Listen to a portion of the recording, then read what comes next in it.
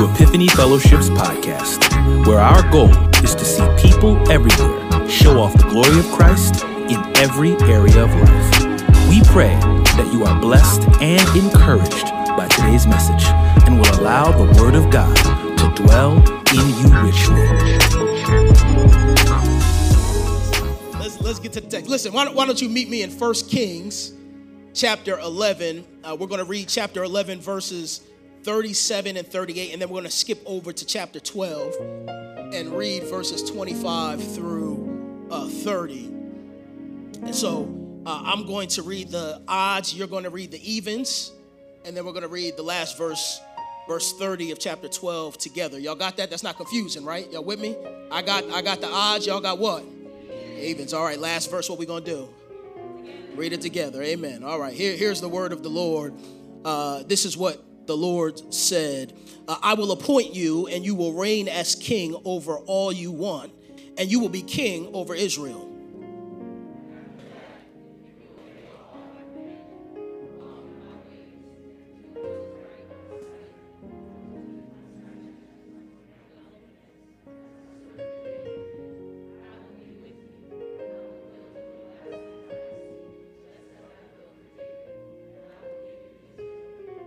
So Jeroboam built Shechem in the hill country of Ephraim and lived there. And from there he went out and built Peniel.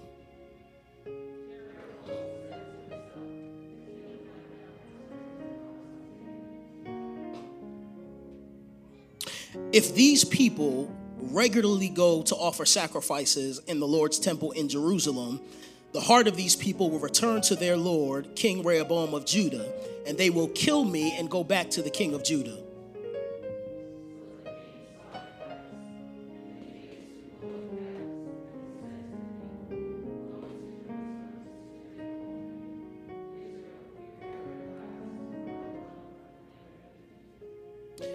And he set one up in Bethel and put the other in Dan. Altogether, this led to sin. The people walked in procession before one of the calves all the way to Dan. Listen, as we continue our Breaking Barriers series, I want to talk from the topic this morning of making decisions rooted in fear. Making decisions rooted in fear. Let's pray. Father, your name is awesome and you are good. Thank you that you do indeed break barriers in our lives. Thank you that we can look to you when we're bound for freedom. Your word says that it's for freedom that you have set us free. And so, Father, we pray that this would be one of those opportunities where we can come to your word and hear a word of truth, a word of hope, a word of encouragement, so that we might be even more convinced that we can trust in you.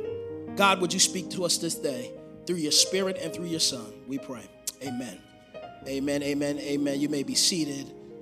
Making decisions rooted in fear.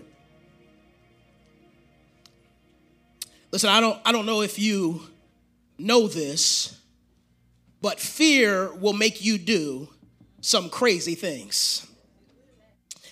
When I was growing up, in elementary school, there was a program that I was in called PATS. And PATS stood for Program for Academically and Talented Students. Yeah, your boy was smart. Yeah. I was smart. See, my wife was hating because she told me in between gatherings she was in that program too, and I didn't say nothing about it, but we're not talking about her right now. And so what they would do is they would pick you up if you excelled enough where you could get into the program. They would send a bus to your school to pick you up and then take you to another school one day a week to have additional classes, like accelerated classes. Now, I didn't realize that back then. I'm just realizing as I'm saying this, I got suckered into doing extra work like for nothing. Anyway. But they would take you to this new building and you had these extra classes that you would do. And you got report cards, you got grades for them. And so there was one class in particular. It was a reading class. I still remember the teacher's name, her name was Sunny Anderson. And in order to pass the class, you had to read books and then take a quiz once a week on the little computer, and if you passed, you would get a certain number of points. And at the end of the marking period, you had to have a certain amount of points in order to pass the class. Now, one of the great things was there was one book that you could read that was enough points to pass the class so you didn't have to read no more books the rest of the semester. It was called Moby Dick, and it was like this thick, you know what I'm saying? So it was a long read for like a third grader, but I had determined in my heart that I didn't want to read a bunch of books. I wanted to read one book, get one grade, and be done for the marking period, right? Unfortunately, somebody had already checked out Moby Dick, and I couldn't get it at the library, and so I did what any smart student would do. They would take the test without having read the book, hoping they would pass, and that way you ain't have to worry about it. So week after week, I took the quiz, and I failed. And the end of the marking period got closer and closer and closer, and then the end of the marking period ended, and I still had not read any other book or taken any other test, and so I failed. Now, I don't know what kids today do, but back in the day when you got your report card, you had to take it home to get signed. And then you had to bring it back and give it to the teacher, right? You see how they set you up back in the day? Like, that's trifling. But so there was no way that I could take an F home to get signed by my parents without being in personal danger. And so one morning, on the way to Pat's, I did what any, right-minded child would do. I signed my mom's name on the report card. Now, we were on the bus, so it was a little sloppy because, the bus ain't staying still. And so when I handed the report card to my teacher, she looked at the signature, and she asked me, what's up with this? Why is the signature so messy? And so I told her, that somebody on my mom's side of the family passed away, and she was crying while she signed the report card.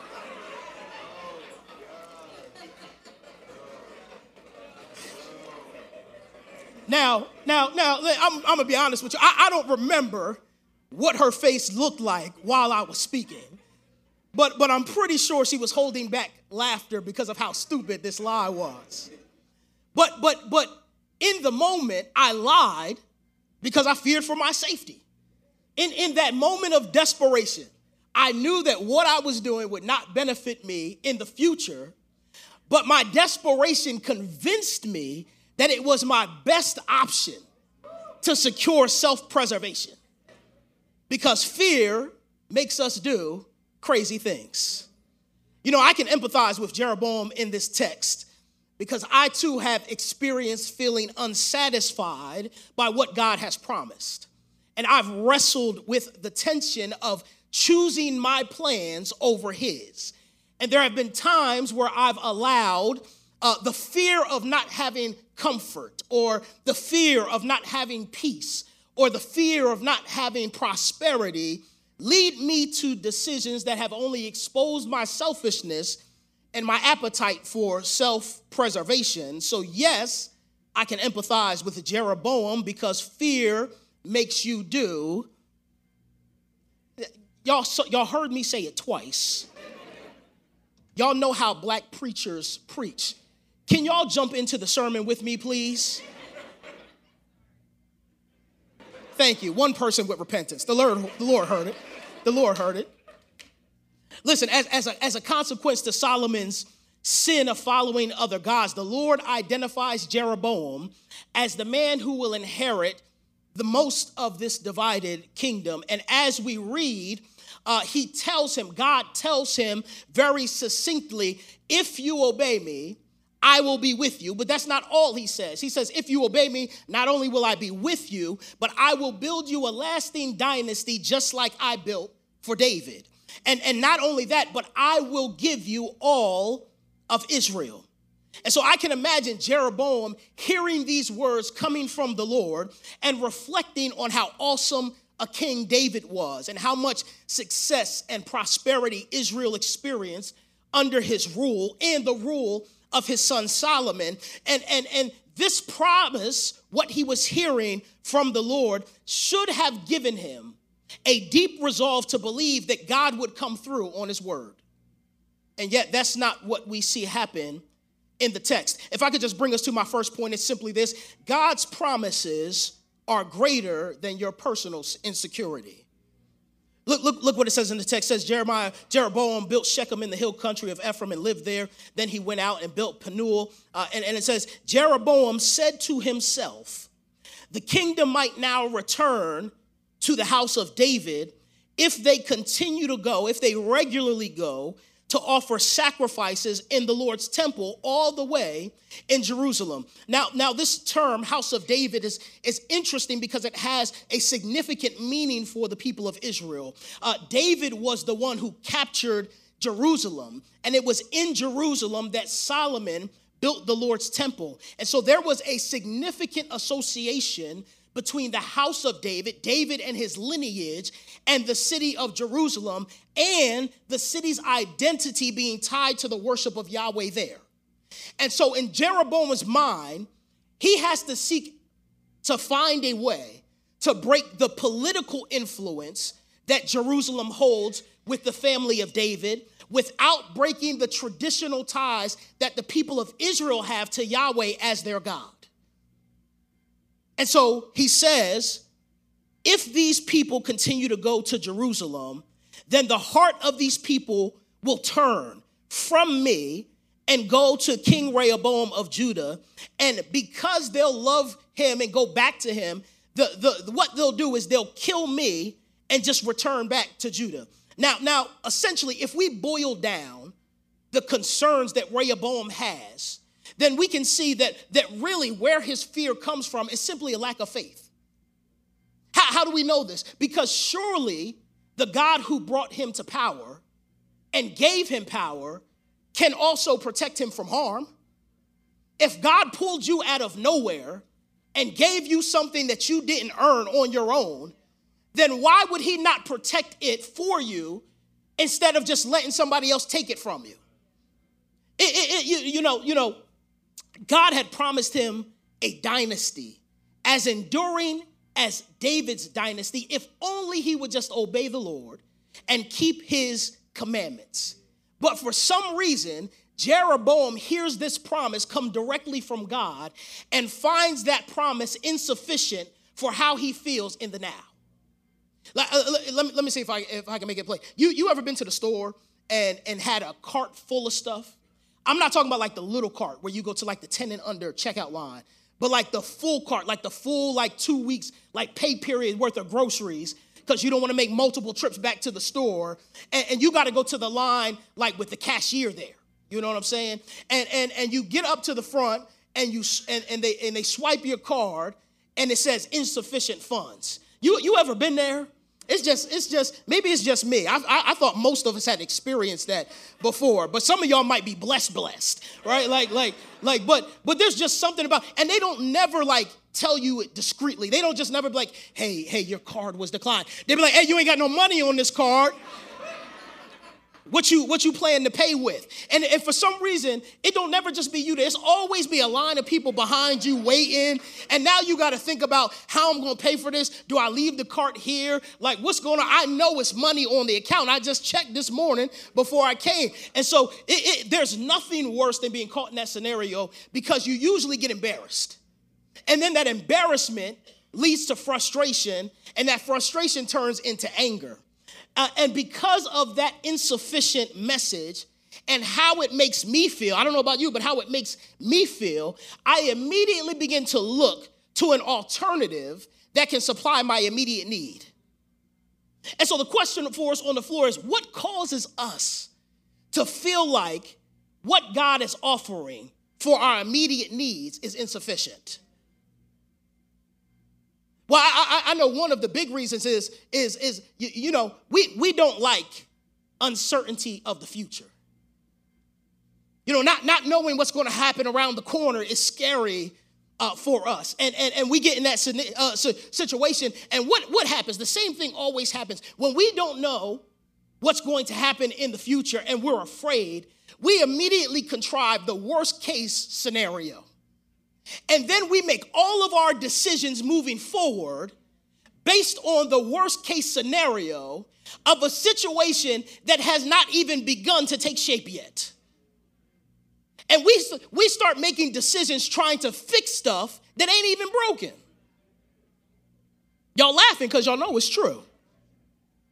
But I know for me, there are times where I get impatient with God when I'm afraid of what I can't see coming and I want to plan for it and prepare for it. And my impatience and the alternatives that I create in my mind, for some reason, they always look more appealing than what God offered. Whatever plan I come up with, for some reason, always looks better than the plan God told me he was going to bring about. And as a result of that, I try to wrestle away, at least theoretically, control from God so I can provide my own solutions.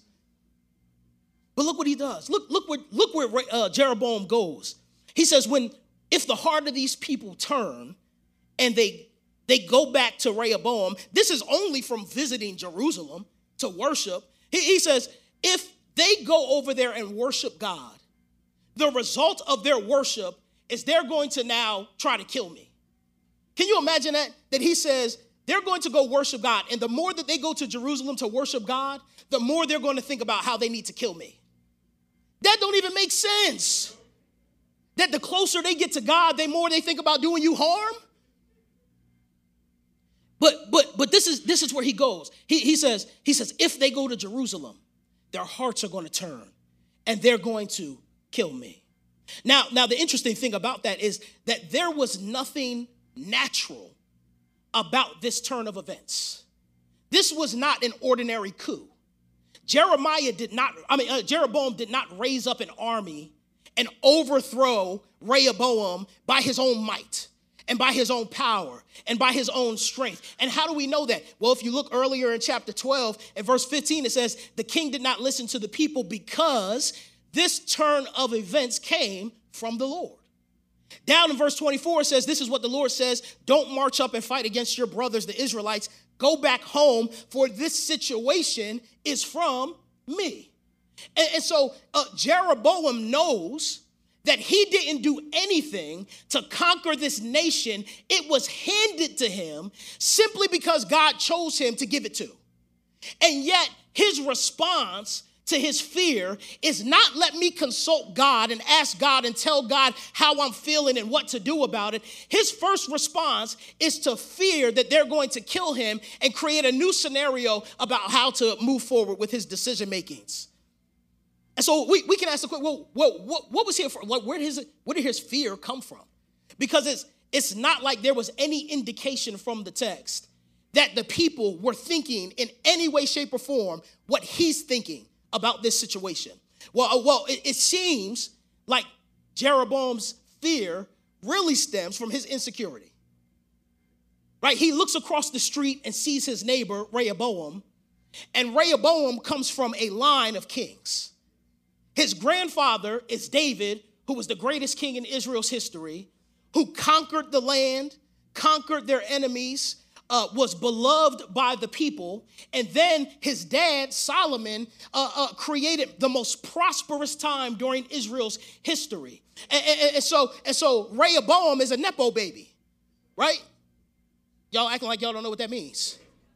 I know y'all know what that means. I'm not even going to explain it. Just Google. Solomon, so Rehoboam comes along. He's king because his father was king and his grandfather was king. Jeroboam don't come from that line. Jeroboam was a nobody. So he looks and he's like, I have to contend against a family line that already has a pre-existing relationship of trust based on their leadership, how they've led the country, the success that the people have had under this family's rule, and their relationship with God from a worship perspective is in their territory. What can I even offer?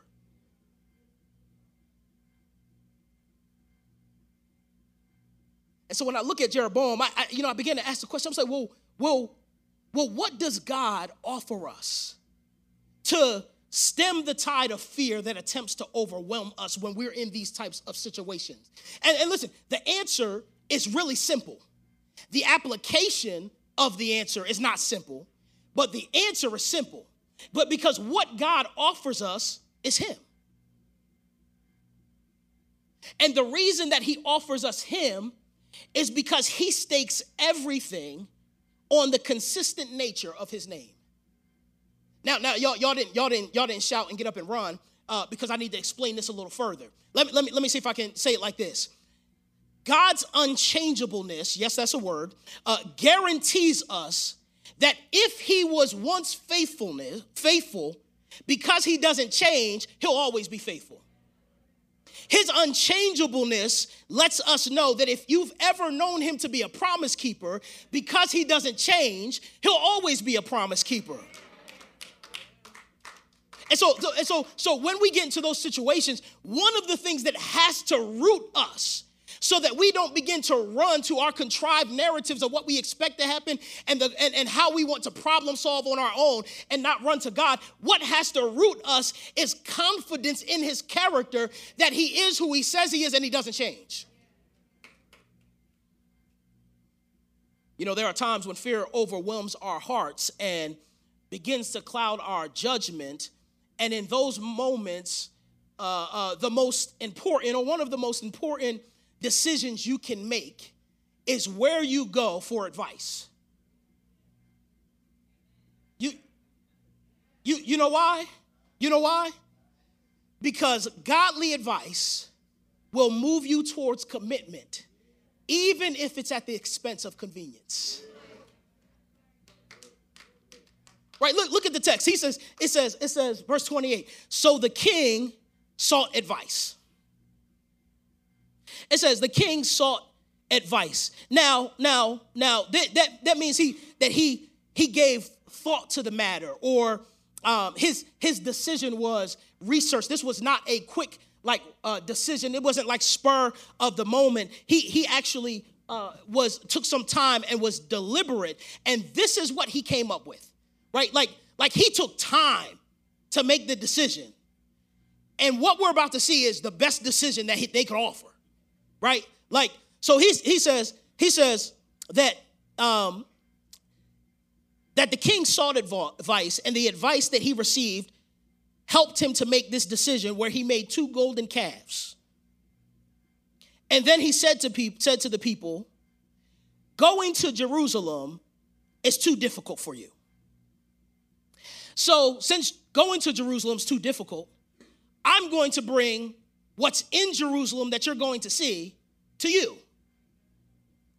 Because you're only going to Jerusalem so that you can worship God.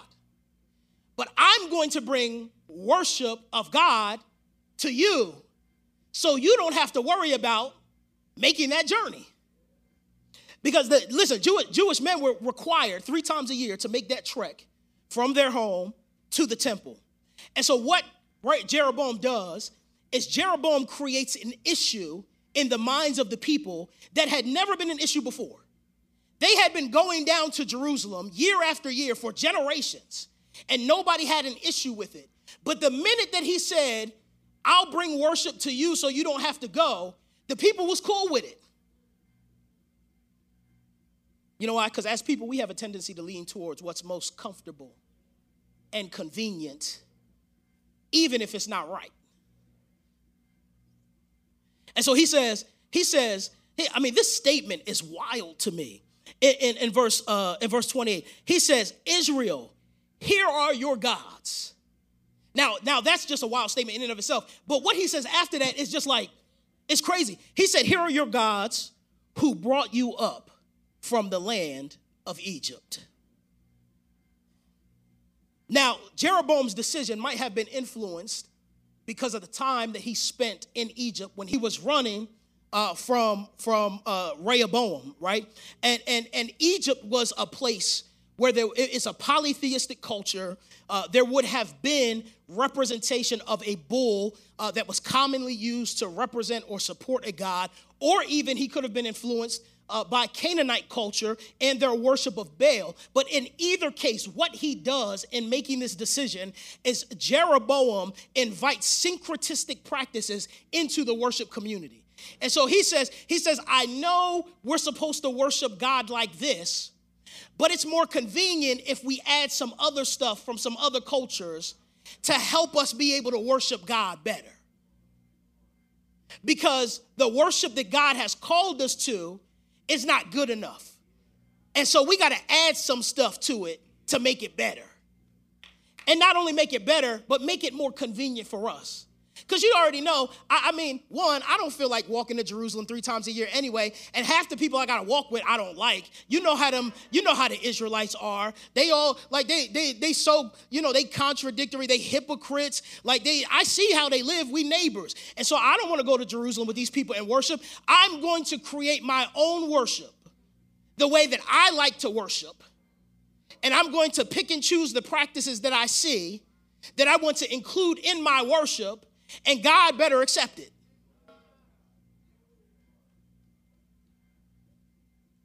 But it's wild. Not only does Jeroboam invite these syncretistic practices into the worshipful community, but it also seems like Jeroboam has a very poor memory of Israel's history.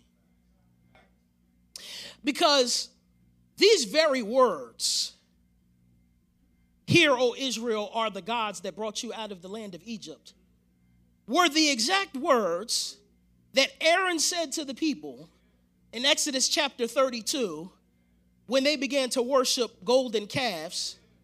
And I could have swore, now, sometimes I make mistakes when I quote the Bible, but I could have swore God killed like 20,000 people in one day after they did that. That's not something you forget about. So Jeroboam, there's no way in the world that Jeroboam is instituting these new practices and not remembering what had already taken place earlier in Israel's history. Now, Jeroboam, he makes these calves. He puts one in Bethel and one in Dan, which are the two opposite ends of the kingdom. And he told people, instead of going to Jerusalem, go to whichever one is closer. Either go to Bethel or go to Dan, rather than traveling to Jerusalem. And he does that so that the Israelites could find a sense of fulfillment going through similar forms of worship, though they were being disobedient to God. Let me see if I can make it plain with this statement. It's possible to construct worship practices that merely serve to support your life of disobedience. Jeroboam knew the prohibitions against idolatry. Matter of fact, when God told him he was going to make him king, he told him the reason why he was taking the kingdom from Solomon. He says specifically, if you were to look at verse 33, he says, the reason I'm taking the kingdom from Solomon is because of his worship of all of these false idols, all of these false gods. And so it seems probable then that Jeroboam's compromises were deliberate.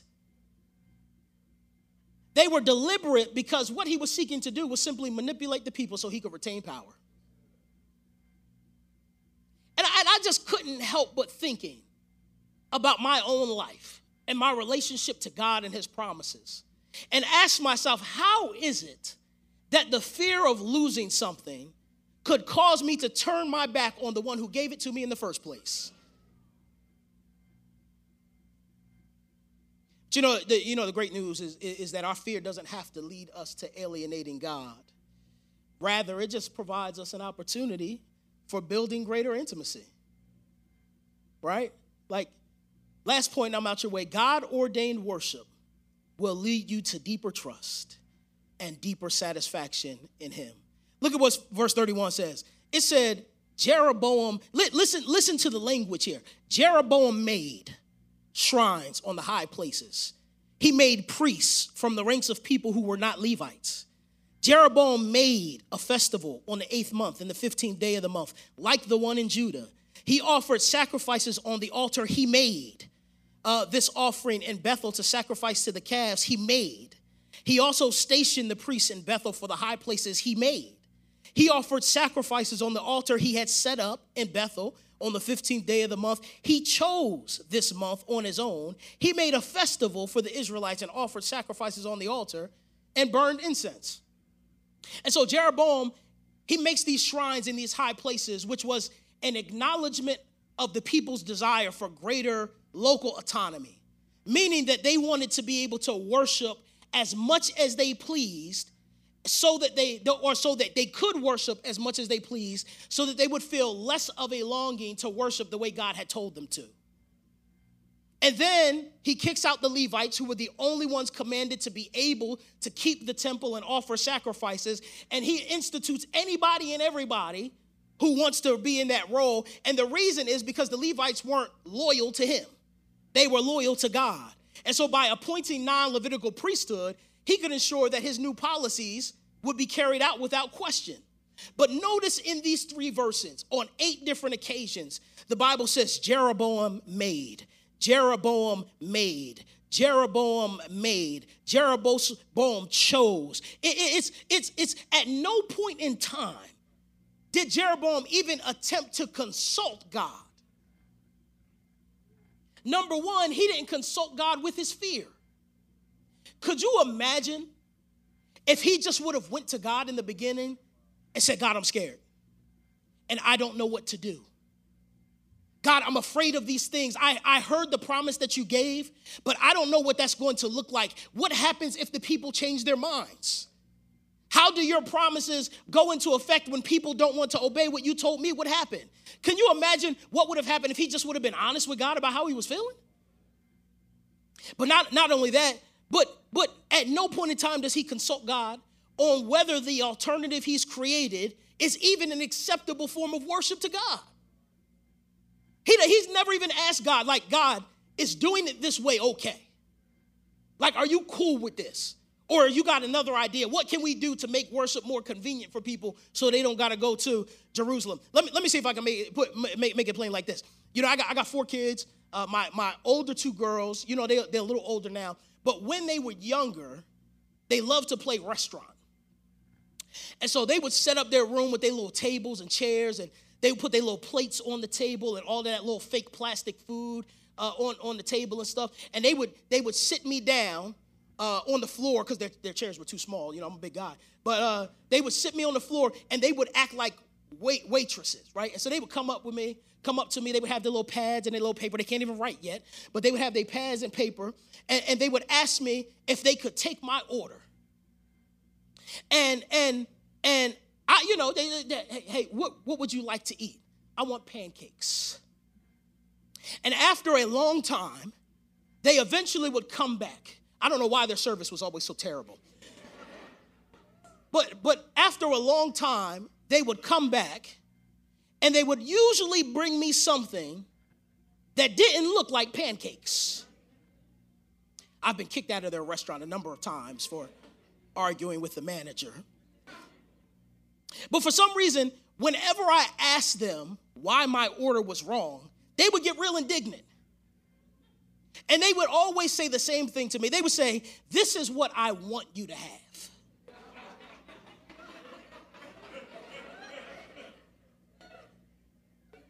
So very early on, I learned an important lesson.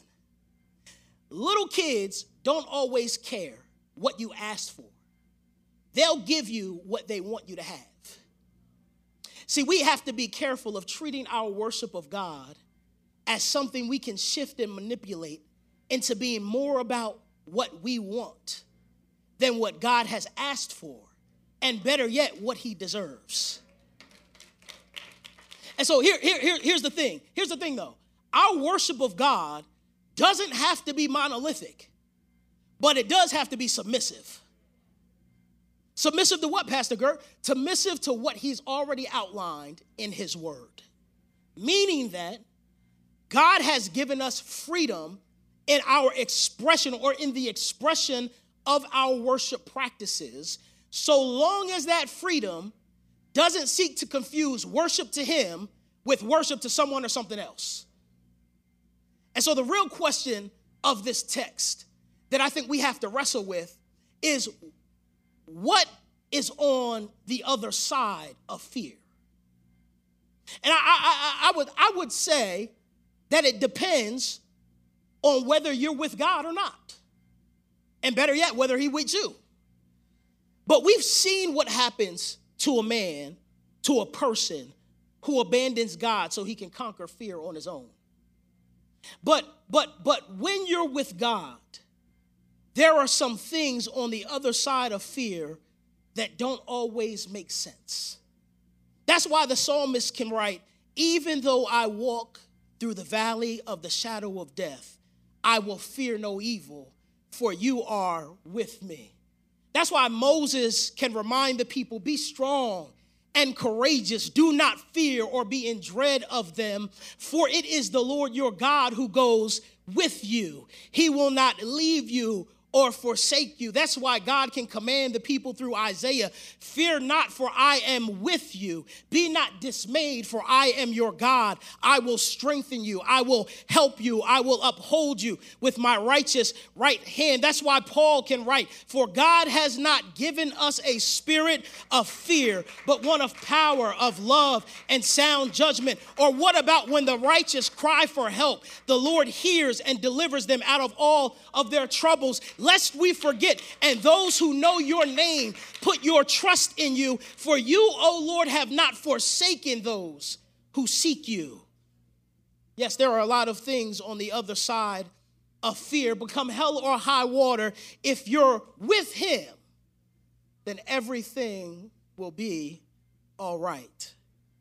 And I know somebody's probably in here asking themselves, well, Pastor Kurt, how can you tell me right now on the front end that everything will be all right? And I can say that because I'm not staking what I'm saying on my reputation or on anything that I can offer you right now.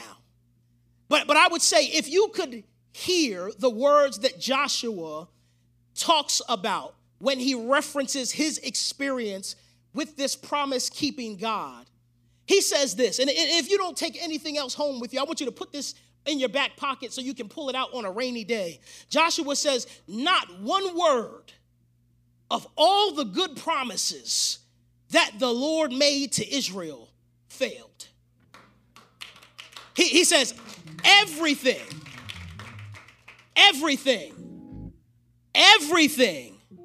that the Lord promised came to pass. And so it doesn't matter necessarily what's on the other side of fear, because if you're with him, I can promise you, because he's an unchangeable God, as long as you root yourself in him and his word, he will make sure that everything's all right. Let's pray. Our Father and our God, we are thankful because we know that you're a God who keeps his promises. No matter how many times we experience being let down on this side of eternity by other people, help us to be resolved to know that you are not like anybody else that we know. That when you say you'll do something, that you've done it. That there has never been a time where your promises have failed. Everything that you said you would do, you've done. God, I pray that we would have confidence to believe that that is true. And that when we're in seasons where we're afraid because we don't know what's going on or we do know what's happening and can't do anything about it, might we have the strength to entrust ourselves to you rather than entrust ourselves to ourselves. And so, Father, I pray you would encourage your people today.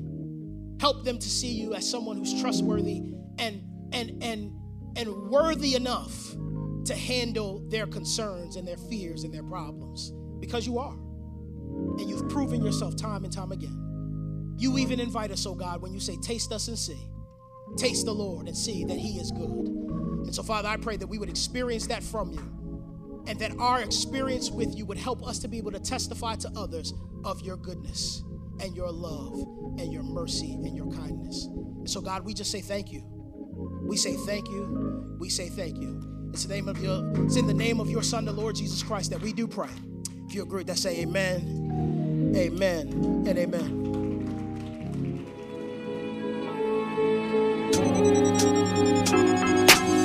Hello, this is Dr. Eric Mason, founder and pastor of Epiphany Fellowship. Thank you for tuning in today. Hopefully the Word of God was a blessing to you.